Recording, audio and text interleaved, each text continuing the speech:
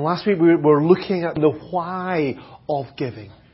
We're remembering there that Paul was collecting money for the poor Christians who were in Jerusalem, the Jewish believers in Jerusalem. And the Corinthians, this church in Corinth, had promised to contribute towards this. So Paul was writing to them to encourage them to follow through on their promise, to give generously and eagerly, especially in response to the grace of the Lord Jesus Christ. That though He was rich, yet for your sakes He became poor, so that you through His poverty might become rich. It is the cross of Jesus, as we've been celebrating this morning in our time of communion, that should motivate us and move us to be people who give, and give generously and graciously. But giving carries with it a kind of risk, especially a risk in terms of our church. Because if our giving is administered really well, then it can have such a positive impact on people and our community and ultimately in God's kingdom. But if our giving is mishandled, either through greed or through negligence or naivety, then it can destroy our work and our reputation in this world. So in this letter, Paul gives us some practical details, some really kind of down-to-earth details about how our giving should be administered. And we're going to have a look at them this morning from 2 Corinthians chapter 8, verse 16, down to chapter 9 and verse 5. So chapter 8 and verse 16 of 2 Corinthians. I thank God, who put into the heart of Titus the same concern I have for you. For Titus not only welcomed our appeal, but he is coming to you with much enthusiasm and on his own initiative. And we are sending along with him the brother who is praised by all the churches for his service to the gospel. What is more, he was chosen by the churches to accompany us as we carry the offering, which we administer in order to honour the Lord Himself and to show our eagerness to help. We want to avoid any criticism of the way we administer this liberal gift. For we are taking pains to do what is right, not only in the eyes of the Lord, but also in the eyes of men. In addition, we are sending with them our brother who has often proved to us in many ways that he is zealous. And now even more so because of his great confidence in you. As for Titus, he is my partner and fellow worker among you. As for our brothers, they are representatives of the churches and an honour to Christ. Therefore show these men the proof of your love and the reason for our pride in you, so that the churches can see it. There is no need for me to write to you about this service to the saints, for I know your eagerness to help, and have been boasting about it to the Macedonians, telling them that since last year you and Achaia were ready to give, and your enthusiasm has stirred most of them into action. But I'm sending the brothers in order that our boasting about you in this matter should not prove hollow, but that you may be ready, as I said you would be. For if any Macedonians come with me and find you unprepared, we, not to say anything about you, would be ashamed of having been so confident. So I thought it necessary to urge the brothers to visit you in advance and finish the arrangements for the generous gift you had promised. Then it will be ready as a generous gift, not as one grudgingly given.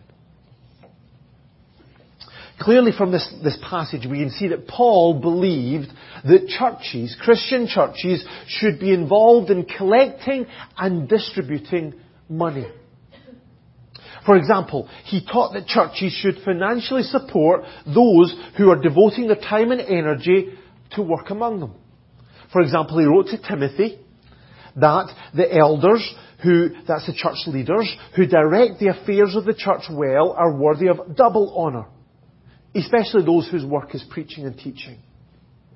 And in his earlier letter to the Corinthians, he wrote that the Lord has commanded that those who preach the gospel should receive their living from the gospel. Not that Paul always took advantage of this. In fact, one of the criticisms that we'll see in this letter of Paul from this church is that he wouldn't accept their money. Now, as we'll see later in this letter, Paul had his reasons for not accepting their money. But he still believed in this biblical principle. Paul also believed that churches should support God's work in other parts of this world. For example, Paul's letter to the church in Philippi, the letter to the Philippians, is basically a thank you letter to thank them for their support of his missionary work over many years. For example, in chapter 1, verse 4 and 5, he says this, I always pray with joy because of your partnership in the gospel from the first day until now. So they were supporting him in his work of preaching the gospel elsewhere. In our church here, we try and put some of these principles into practice by giving Maggie a little bit of support for her work and helping her meet her needs. As well as giving a 10%, our ministry offering to people like Nick and Bernie who work in Gorey, or Joanna who shares the gospel with children through CEF in this county, or through organisations like the Radio Bible Class or the UCB, trying to support the wider aspect of Christian work in this world. But it was a third kind of giving that Paul was talking about here. Not the support of workers in our church, not just the support of workers who are working for God elsewhere, but of giving to those who are suffering in poverty. His contribution for the poor among the saints in Jerusalem, as Paul writes about in Romans chapter 15. And he believed that that was also a really crucial, a really important ministry of our church. Now today, of course, individually, we can give personally through many different charities, many different organisations, and I hope that you do, and I hope that's really important for us to be involved in that. But it's still a very clear biblical principle that we as a church community together should be involved in collecting and distributing money to people in desperate need. It's one of the calls that God has given to us, one of the purposes. In the book of James, we're going to come into that in our Connect, our youth Bible study. James chapter 1 verse 27 says this, religion that God our Father accepts as pure and faultless is this, to look after orphans and widows in their distress, and to keep oneself from being polluted from this world. So caring for people in need in our world is an important part of what we should be doing as Christians. That's why we as a church get behind and support some things like the Christmas shoebox appeal every November and December. It's why we give to support ministries, organisations like Barnabas, who support Christians, especially in the persecuted areas of this world, or Tear Fund, an aid agency that couples with sharing the gospel and also reaching out and giving practical support and aid. But as we do this, it's really important that we're careful in this. Did you notice in verse 21 what Paul wrote in chapter 8? Paul wrote here, we are taking pains to do what is right. He was going to great lengths, putting in lots of effort, lots of time, to make sure that he collected and distributed this money properly. That he did it right. And I think that's because Paul knew the potential that money had, not just for good, but also for bad. A couple of years ago, I think it was, maybe a year and a half ago, we were looking at Timothy, Paul's letter to Timothy, 1 Timothy 6 and 10. The love of money is a root of all kinds of evil. Some people, eager for money, have wandered from the faith and pierced themselves with many griefs. That love of money is such a powerful force that can pull us away from living for God and to all sorts of problems. A few years ago we saw that in the Irish charity sector. Remember the number of scandals that hit the Irish charities?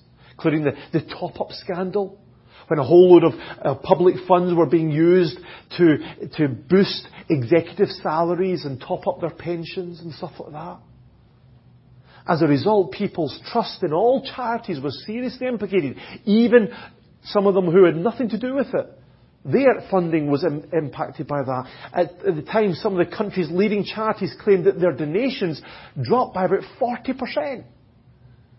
Because people were mishandling the funding. And it's not just secular charities that have been guilty of that. Churches have not been immune to these sorts of problems. In 2011, 6 years ago, in Virginia in the US, a Mr. Tay Lee was arrested for embezzling more than $700,000 from the missionary chapter of his church. Must have been a well-off church. Also in that year, a trio of thieves stole nearly $600,000 from St. Isidore's Church in California. A year earlier, 2010, a Texan woman called Luann Aponte stole more than $1 million from her church and her non-profit childcare services. But I think the biggest one was the fraudulent behaviour of those in charge of the Baptist Foundation of Arizona. It was a church-affiliated charity, and it went into bankruptcy in 1999 with a loss of over $500 million of investors' funds, of Christians who had invested in it. And the shocking thing is, these aren't isolated incidents.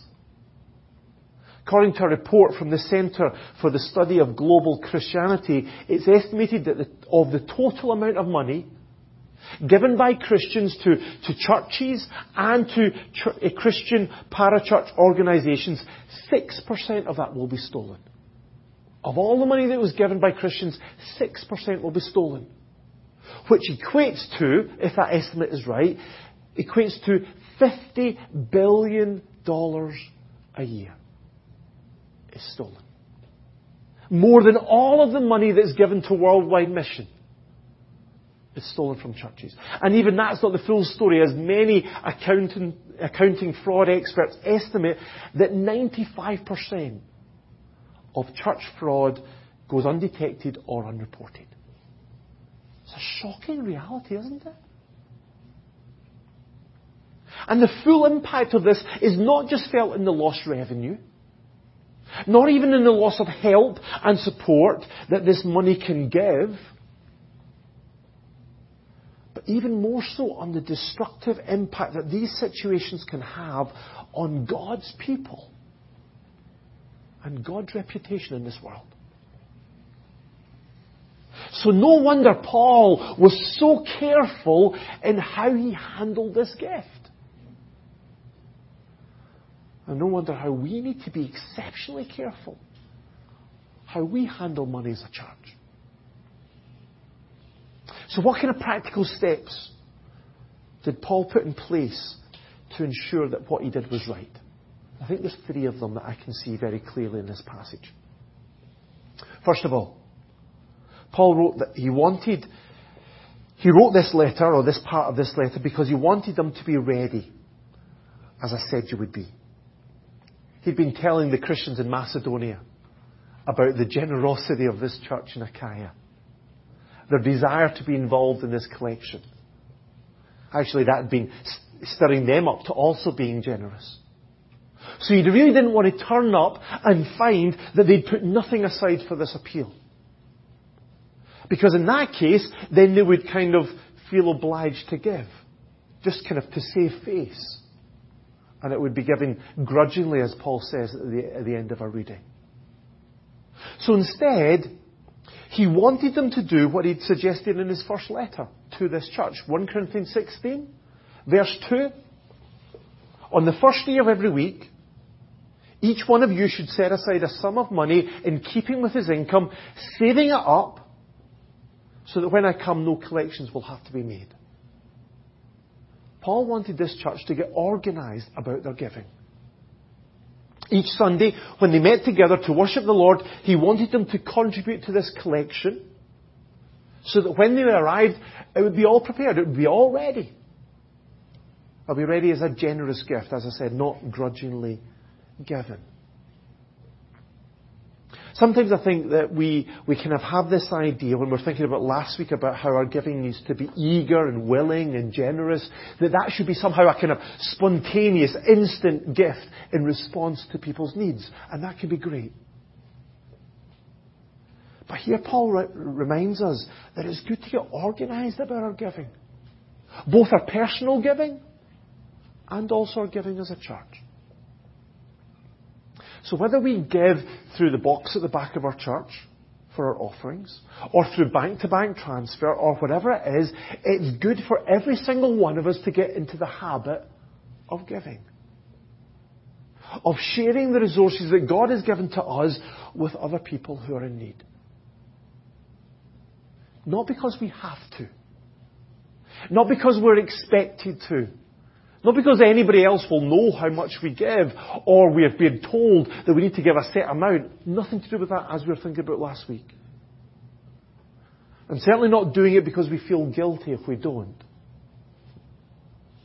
But we should be organised in regularly giving out of a response to and a reflection of all that we have received from God. That wonderful grace of the Lord Jesus Christ. That though he was rich, yet for your sake he became poor, so that you through his poverty might become rich. So get organised. Set a budget. Get into the habit of giving. Secondly, Paul was willing to be open and transparent about this fund.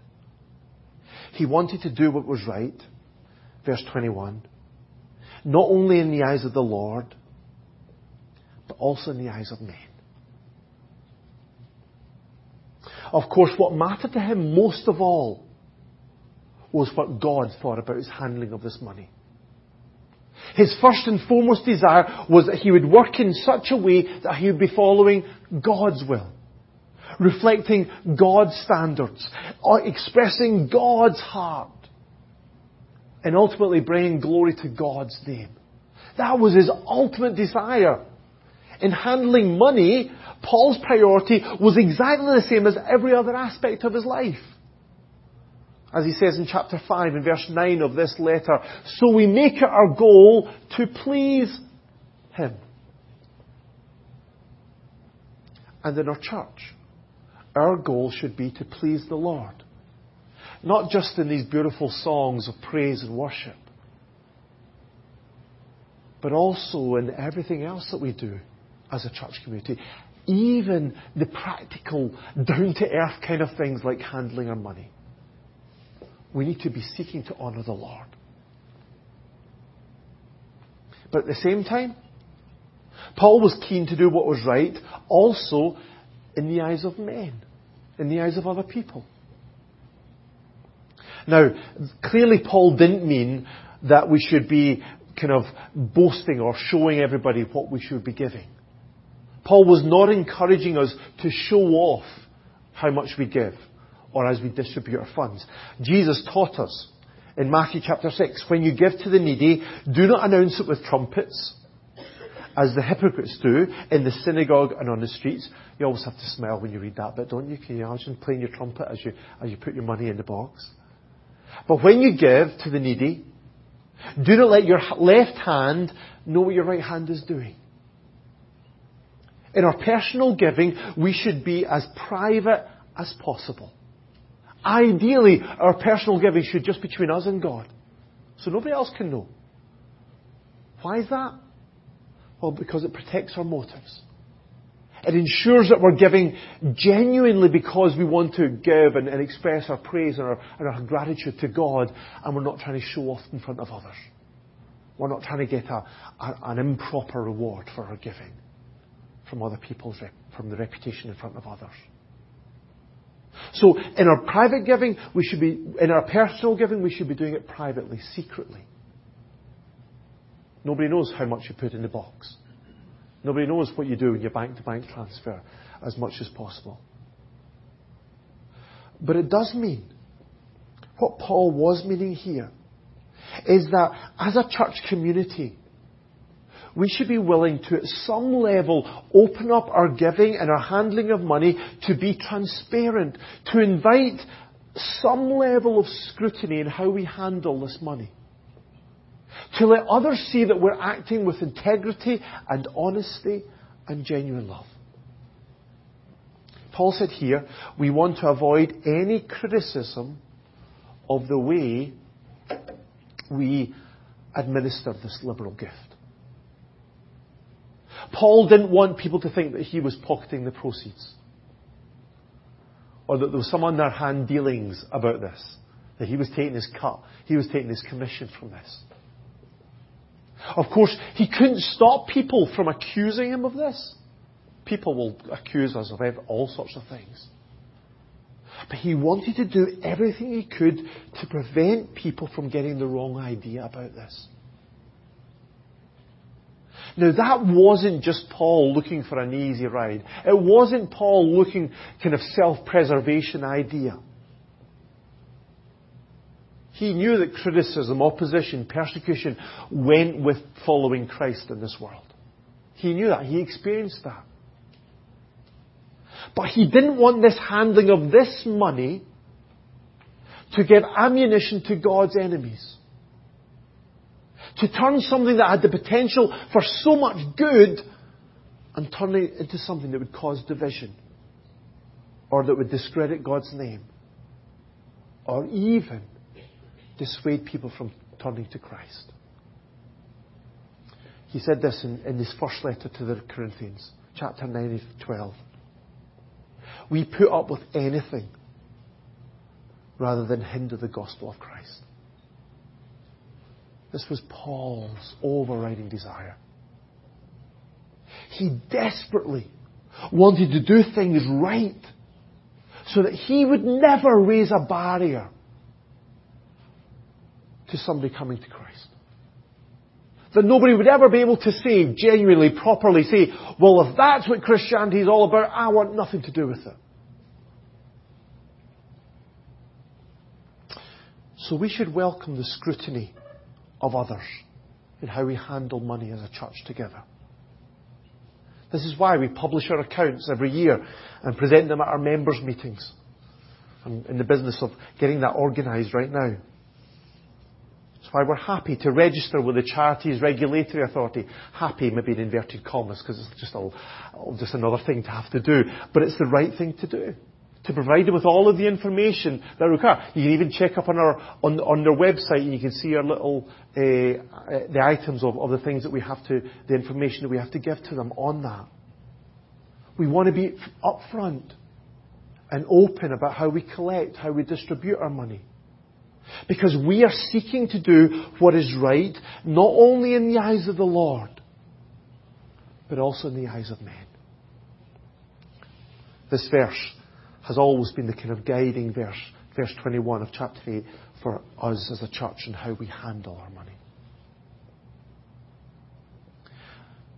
But thirdly and finally, to ensure this, Paul set up a system of accountability. Although Paul was at the forefront of this collection, it was his vision and his passion. He didn't think that he should just do it on his own.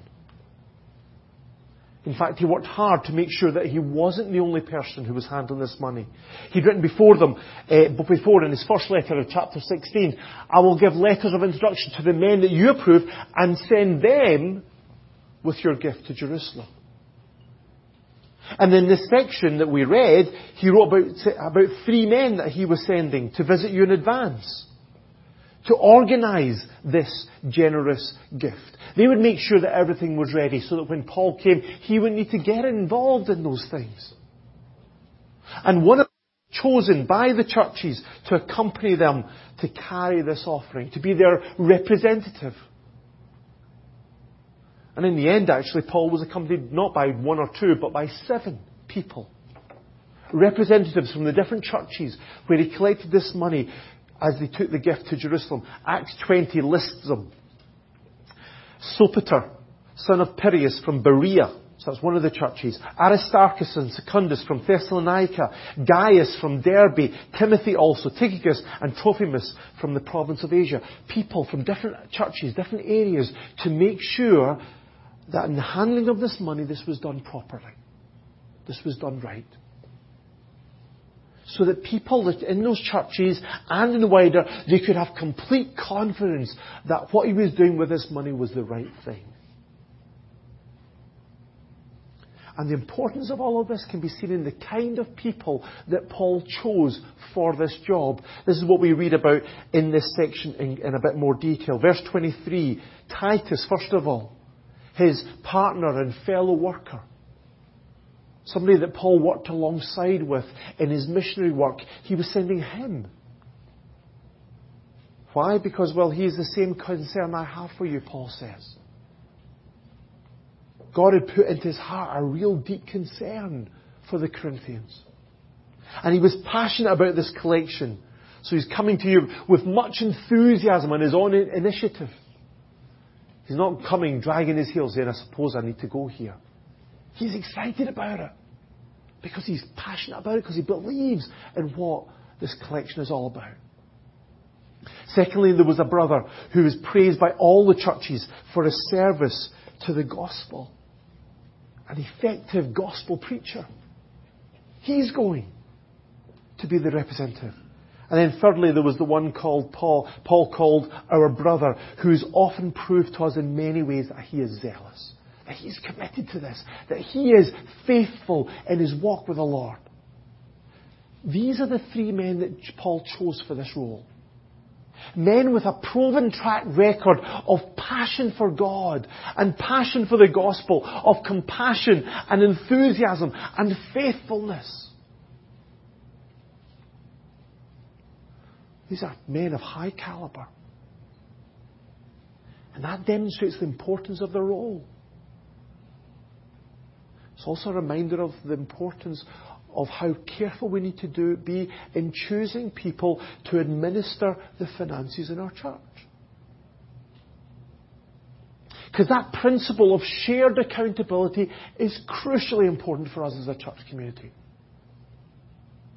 So that we can do everything right in the eyes of the Lord and of people. That's why we have two people, I don't know if you've ever noticed, counting our money is in the collection box. Why we always, if you've ever received a cheque from our church to pay for something you've bought for church, it's also always got two signatures on it. So one person can't take the money out themselves. That's why we have 6 trustees, and we're delighted to have the 6 trustees who carefully oversee all of the handling of our money that we collect in our church. So these are Paul's practical guidelines. As we, as a church, collect and distribute money, we need to do this carefully. We need to do organising, giving with transparency, organising or giving with transparency and accountability. Now maybe you're sitting here thinking, come on Andrew, look at the time, because look at the time. Because it sounds all a bit too structured, a bit too controlled.